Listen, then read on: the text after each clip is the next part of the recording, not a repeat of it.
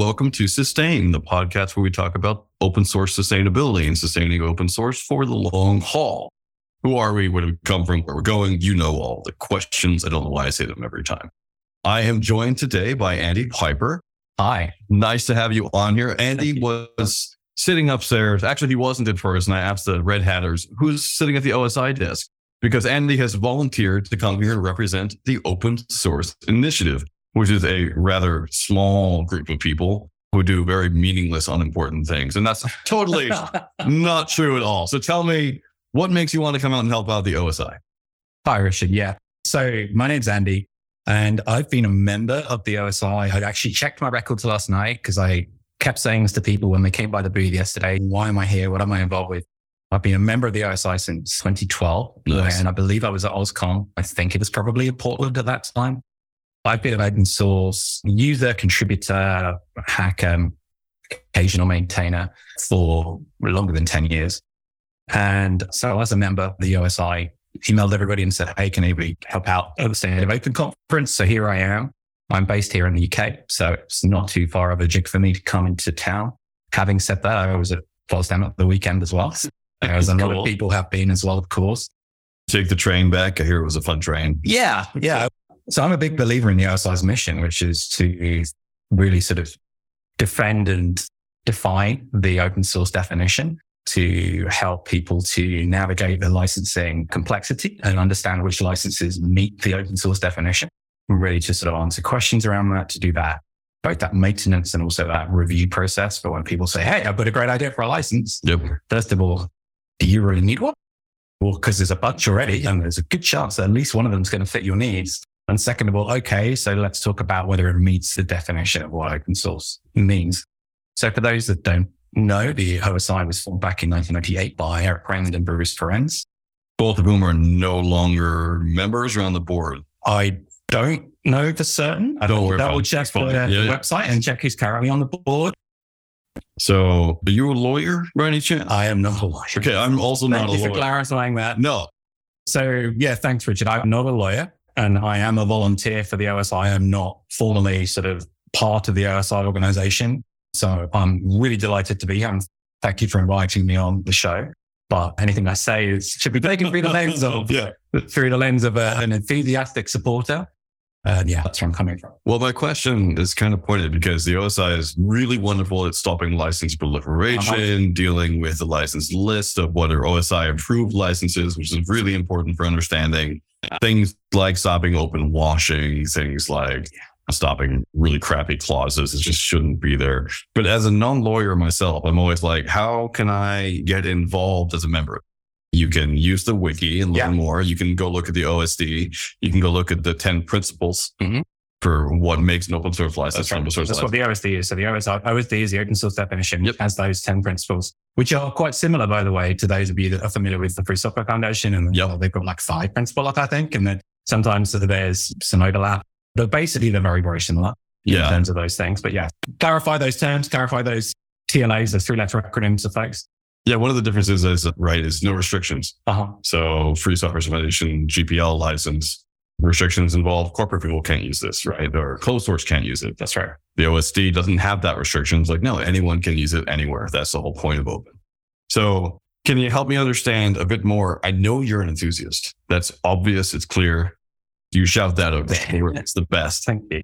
How do you benefit from the OSD by being an enthusiast? What does it give you besides having the OSD there?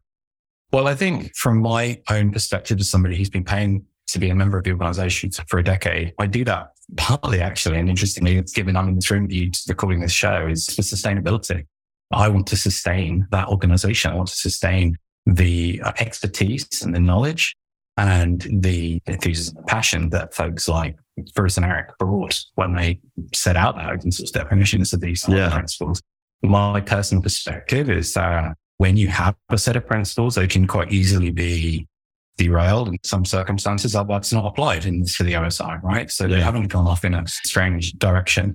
I was reading this morning because I thought I probably should make sure that I was well informed about one of the licenses that came along a while ago where there was quite a healthy debate about some of the principles, and it ended up getting withdrawn because it didn't meet that definition, and the organization chose not to sort of push it forward as an open source license.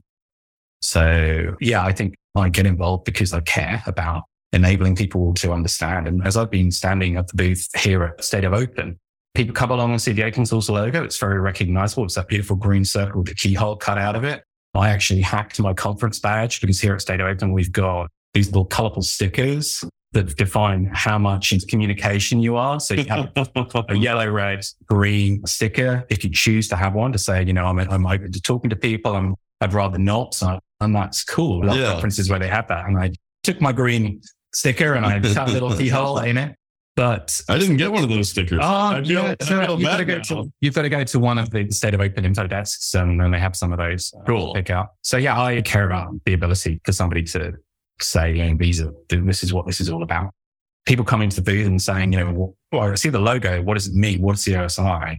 Well, the OSIs are the people that define what open source means, stand by that definition, and talk to policymakers, governments about what it means to be part of the movement. So I want to take a bit of a left turn because I want to ask more about you. So you say you've been a developer for a long time. Yeah. What's your current interaction with open source? My current interaction with open source. Yeah. Are you employed? You work independently? You contracted? I'm not currently employed. I'm taking some time out from my career. I'm fortunate to be in a position to do that right now. And I'm kind of looking around, to be honest. Cool. Although I've just come out of a company where I spent 8 or 9 years and working on APIs and working with the developer community. And I've always enjoyed enabling developers to connect with data and APIs. So I've been in developer relations for sort of 15 years at 2 or 3 different companies. I was a developer advocate for MQTT, which is an open protocol for lightweight messaging and sort of Internet of Things. It's a one protocol. I did some stuff with Cloud Foundry back in its early formative days when that was an open source project. Well, it still is an open source project, but when that was getting formed, I then spent 8 years working on the Twitter API.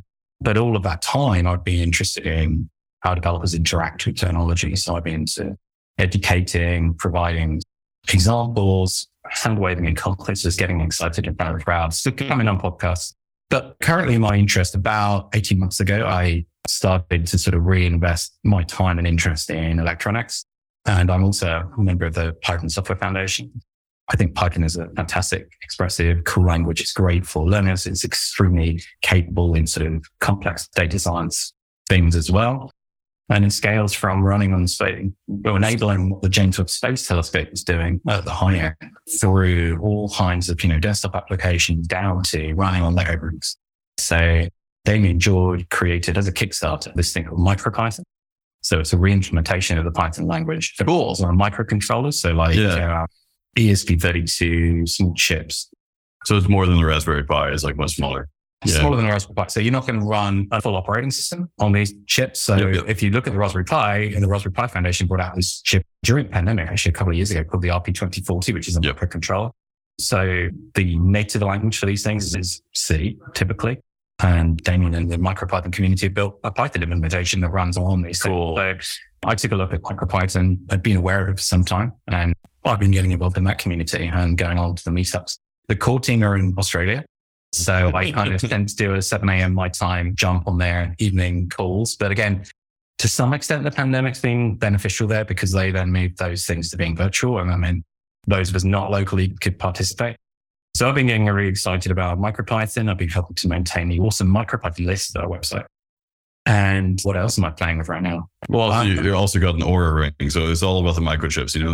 Fully kind of networked and all that kind of stuff. Well, the reason I asked that question, fascinating, really cool. I love small stuff. I do a lot of stuff with nocturnal flight call monitoring. So I use some of the microchips to just record audio and environment everywhere. Super cool. But you have this unique perspective as someone who's not involved in the OSI outside of being just a member who's just really passionate about it. You're not someone who's jumping in on the list and saying this license is bad. Maybe you do occasionally, but not from a lawyer's perspective. And you're not someone who's a corporate sponsor trying to get something out of it. Mm-hmm. And since you've been doing it for over 10 years as a member, what have you seen that's changed significantly in the past decade with the OSI? Particularly as a developer advocate, because you've had to think about how developers interface with it. So I'm just really curious about your experience of the OSI growing and moving. I think one of the things that I've noticed, and so another sort of string to my bow, if you like, is when I was doing MQTT, I was also the project lead of the Eclipse project. Cool. Yeah. PAHO. So just, of course, the Eclipse Foundation, the OSI, and other organizations have had very close relationships all the way through.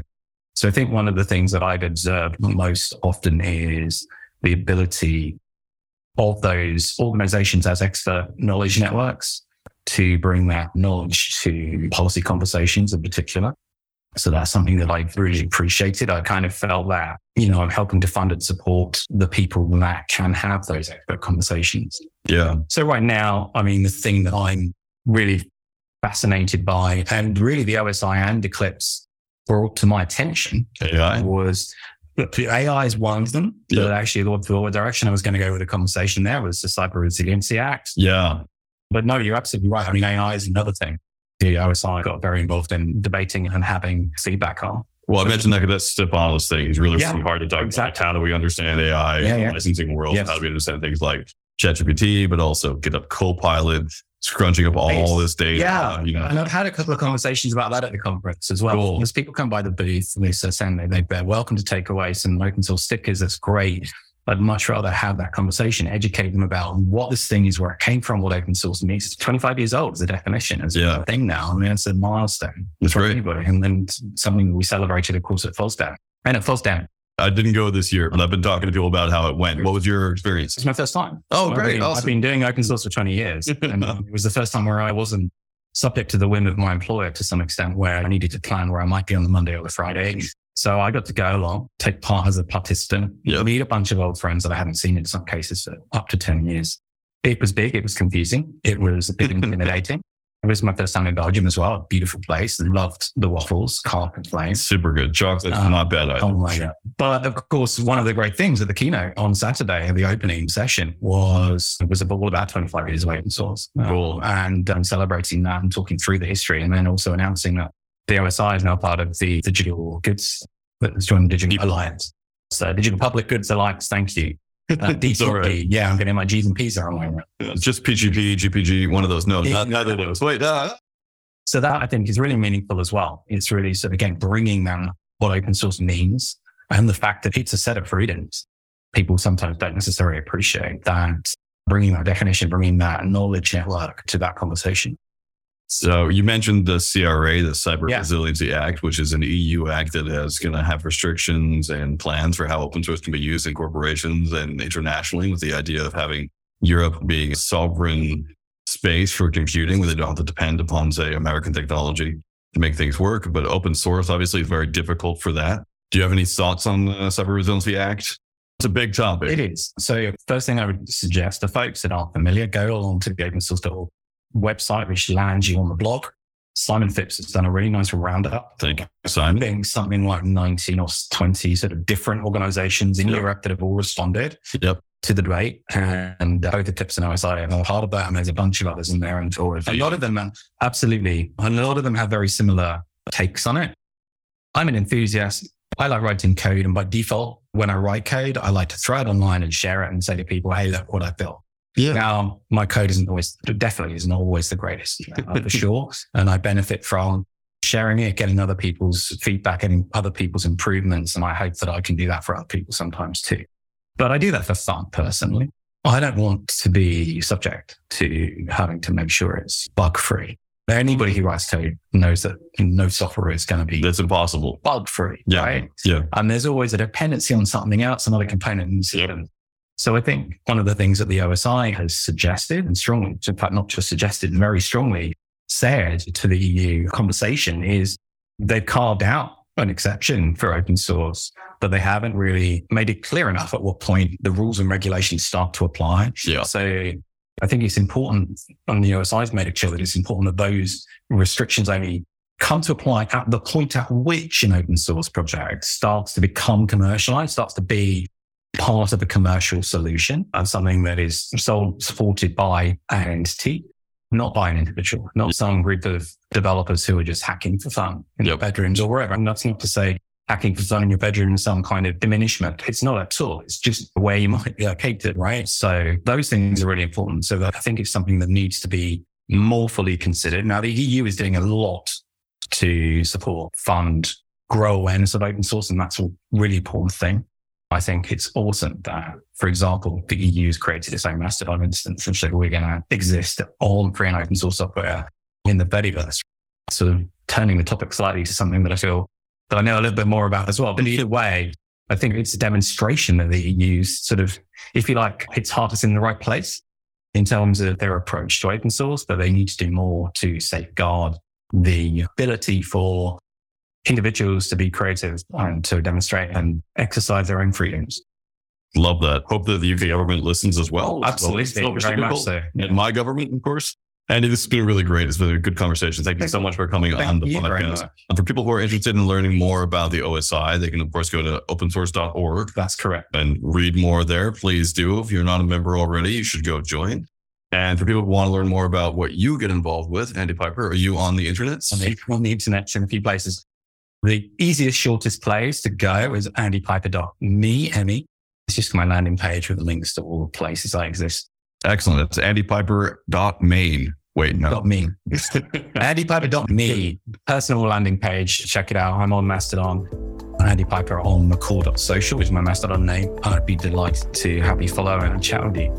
Thank you so much, Andy. Have a good day. Enjoy it. Hello and welcome to Sustain, the podcast where we talk about sustaining open source for the long haul. Who are we? Where do we come from? Where are we going? Where do we learn all the things that we know?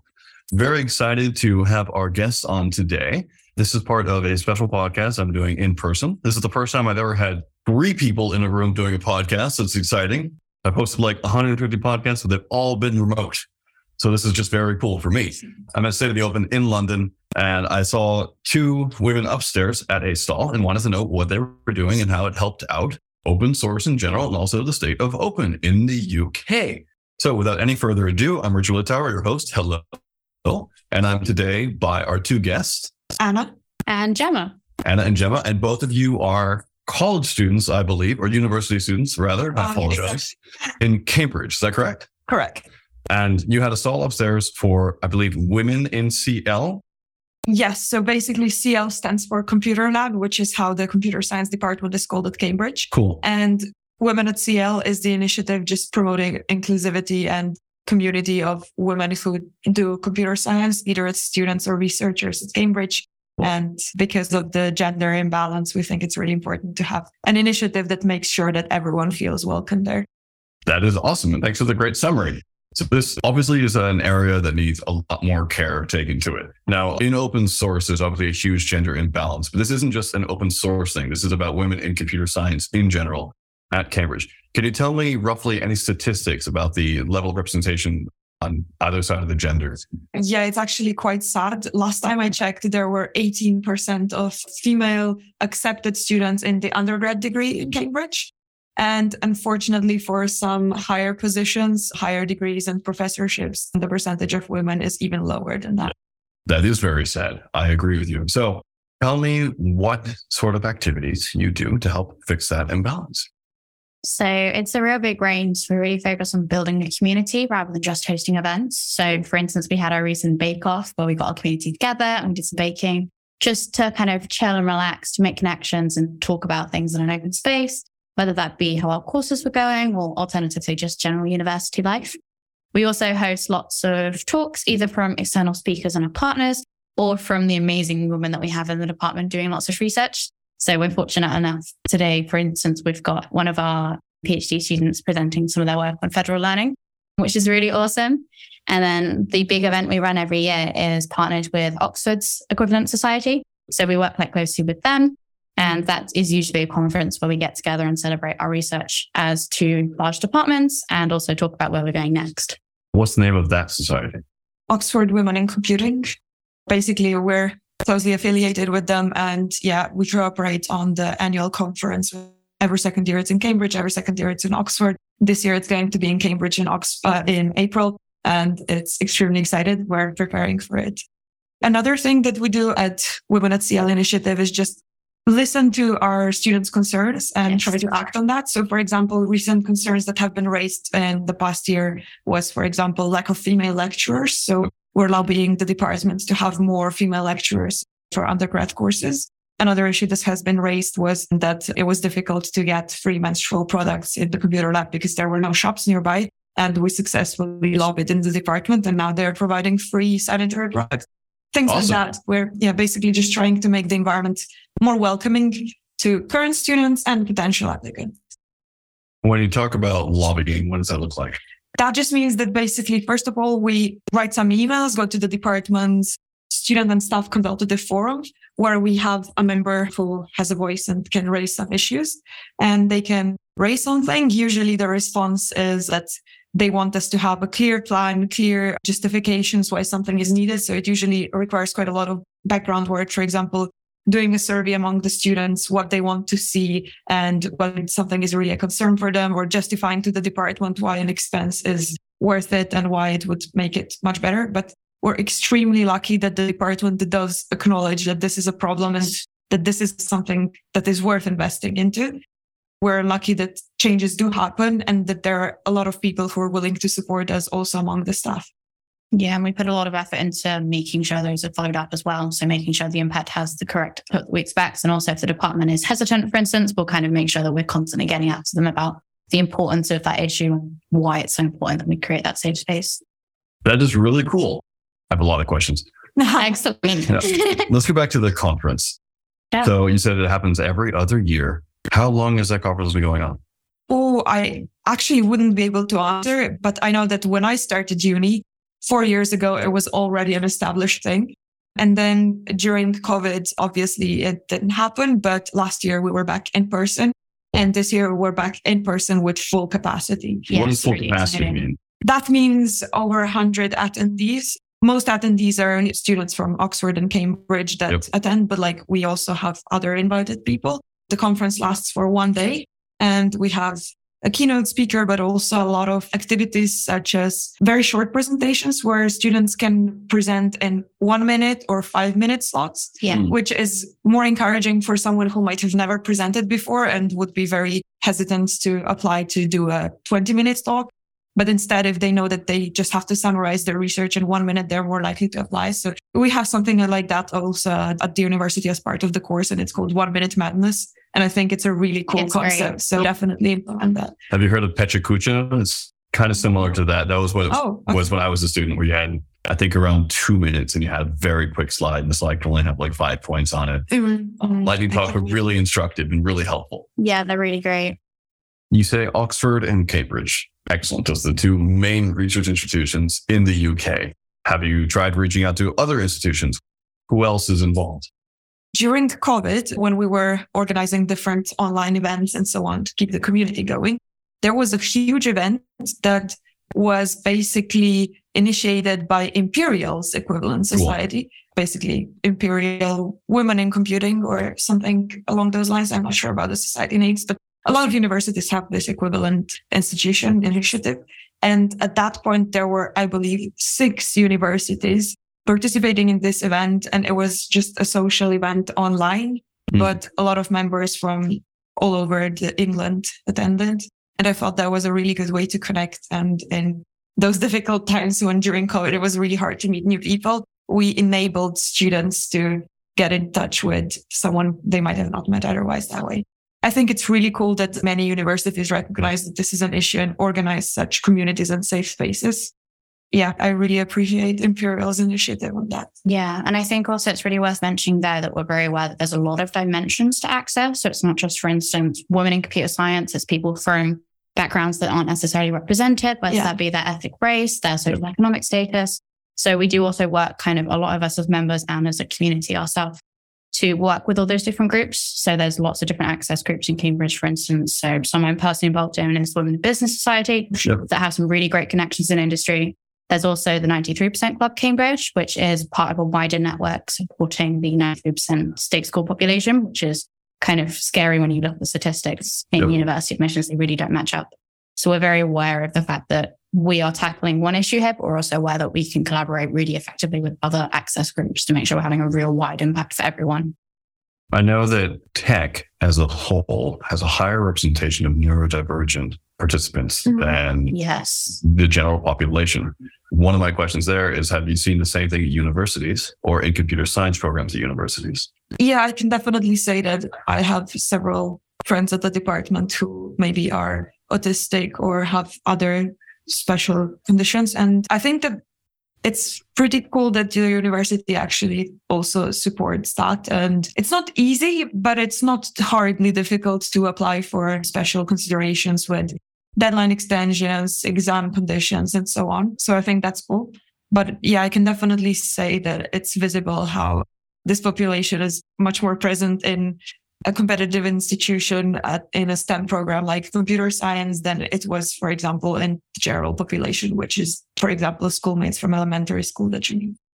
Yeah, I think it's actually really fascinating because I can't remember the exact statistics off the top of my head, but I remember reading about how Cambridge specifically has a really high neurodivergent population compared to other universities. So that's quite interesting to see just how we have that really big community that we really need to make sure we're aware of. And also then look into why specifically we have such a high representation of those students to make sure that we can really understand where they're coming from, what their motivations are, and making sure that we're really aware of the fact that that population is really important as our body kind of grows and maintains itself. Excellent. So I have to give some context before I ask my next questions. So I also went to university in the UK. I studied at Edinburgh University, which is not in England. I'm sorry, but it's a nice university to study. Close enough. And there I helped found a linguistics association that's now in multiple universities. It's in its 10th or 12th year now. It's called the Undergraduate Linguistics Association of Britain, Awesome. where linguists get to meet in a conference and learn how to do presentations. And so I've experienced a lot of the same things you're experiencing. And one of the reasons I'm glad to have you on this podcast for is because I feel like a lot of the issues that you're facing are very similar to issues that you're going to face later in life, and which other communities who are doing tech, particularly open source, also face. How do you ensure representation? How do you ensure diversity? How do you ensure that people feel supported? How do you do that without making the people who are feeling or who need support have to go out and fight for it all the time at a social cost? Very difficult. So I just wanted to say that's why I thought this was really cool. Another interesting point is a lot of people talk about diversity in tech as being a funnel and a leaky pipeline, right? Yeah. You need to get more people into it. Obviously, you already have a response to that, and I want to hear what that is because I think I agree with you. Since we're already on the topic, can you tell me what you feel about the pipeline metaphor and why it may or may not work? So I think first and foremost, people always focus on the part of the pipeline they're currently in. So the current trend of university is, oh, let's help university students I see around me, where that's not necessarily the core focus. We need to think about why is it that people aren't applying in the first place to these universities, as well as why aren't they being supported in the schools? Is it that they walk into classrooms and don't feel represented? Or is it another reason? Do they find certain subjects more appealing because they're being more diverse and inclusive? And we need to look at those and see what they can do. So I think the metaphor of a pipeline is often people just perceive one part of it. And also the kind of thing that it's kind of shoving as many people through down the pipeline as possible isn't necessarily correct either through that kind of funnel you said about. Instead, we kind of need to view it in the case of thinking about how we can represent that great amount of people so people naturally go through that pipeline rather than necessarily feeling like we need to funnel them through. So I think the big thing there is just really understanding people's needs, but also the privilege that we have ourselves. I think often people automatically assume, yes, we should go for access, but they often don't check their own rights before they do that. So I definitely think that's one to really consider. So for instance, even as a female in computer science, I'm very aware of some of the privileges that I have and being able to reflect those and see the other communities that I necessarily get privilege from that they don't, I think is really important. So it's again, that kind of idea that it's such a multidimensional space and we kind of need to be tackling all of those issues at once because people don't just fit in one box when it comes to access. So it's really important to be aware of all of those issues kind of throughout someone's life rather than just focusing on to say their specific university and their specific trade.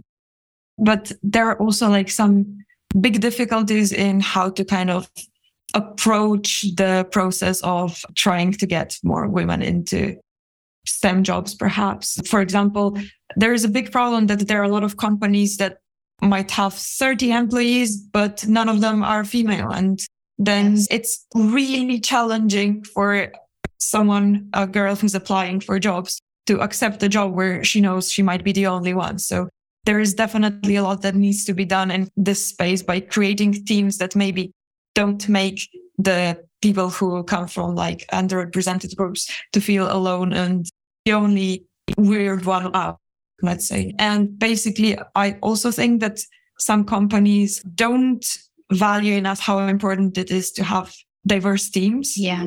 There has been so much research done on how teams function better if they have people from diverse backgrounds, diverse genders, diverse ages, opinions, beliefs. Basically, it's really important to have that diversity, but you need to enable it by making conditions better for everyone, because maybe some companies don't consider work-life balance enough, and that matters more for certain women than for men. Or maybe the companies just don't even listen to women's needs because they are not used to asking questions more directly, and maybe they would assume that if something was bothering them, they would just speak up, which might not be the case. But another point I just wanted to add to the pipeline thing about schools and so on is that a lot of people say, oh, it's just a problem that the girls don't want to do STEM because they want to help people.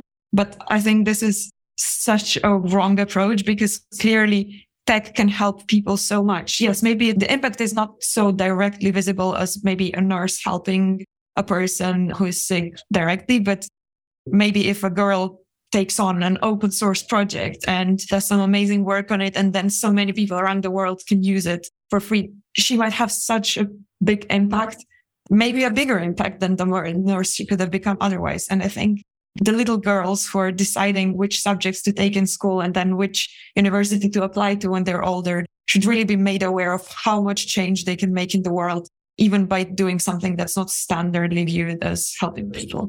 Yeah, I think quickly just to add that and to kind of tie it back to the open source conference that we're at today, I think the fact that we can open source technology is really helpful because it enables so many other people to be able to see it.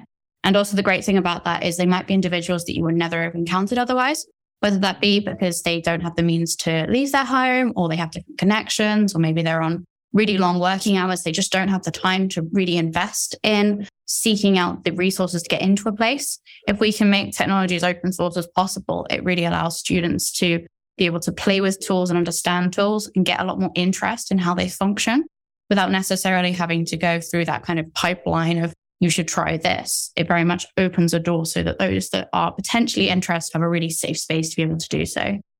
It sounds to me like I want to ask you a question of what do you look for in a project or in a company, but you're pretty much answering that by saying I look for signs that they have this type of thinking, not any particular flag, but like just in general that you understand these problems and you're able to signal them to your future employees, to your future community members. So I'm really appreciative of the perspectives you're offering here. We don't often get to talk to university students. We don't often get to talk to women university students, at least on this podcast. One final question I have, which goes back to an earlier topic, I apologize for jumping around again, is governance. You mentioned that you don't know when this thing started. How does it continue to perpetuate itself? How does Women in CL continue to exist? And how do you onboard and offboard new women to this very important cause? So basically, the initiative works in a way where every single new student, female student who starts studying at Cambridge, is invited to our welcome event and is subscribed to our mailing list, from which they can unsubscribe, but very rarely people do that. So basically, everyone's invited. And then we present them with the initiatives we're undertaking. And we have gotten such a positive response. I have heard from so many people that they made their best friends through that they met so many people that it might be more difficult to meet otherwise, because it's just difficult to have a chill chat with female friends when you're in a lecture hall with 100 guys and 15 girls. So we have heard very positive feedback, and there are enough people who are so passionate about this initiative that they really pour so much work into it. And every year there might be even more interest and dedication to making these events go on and happen again.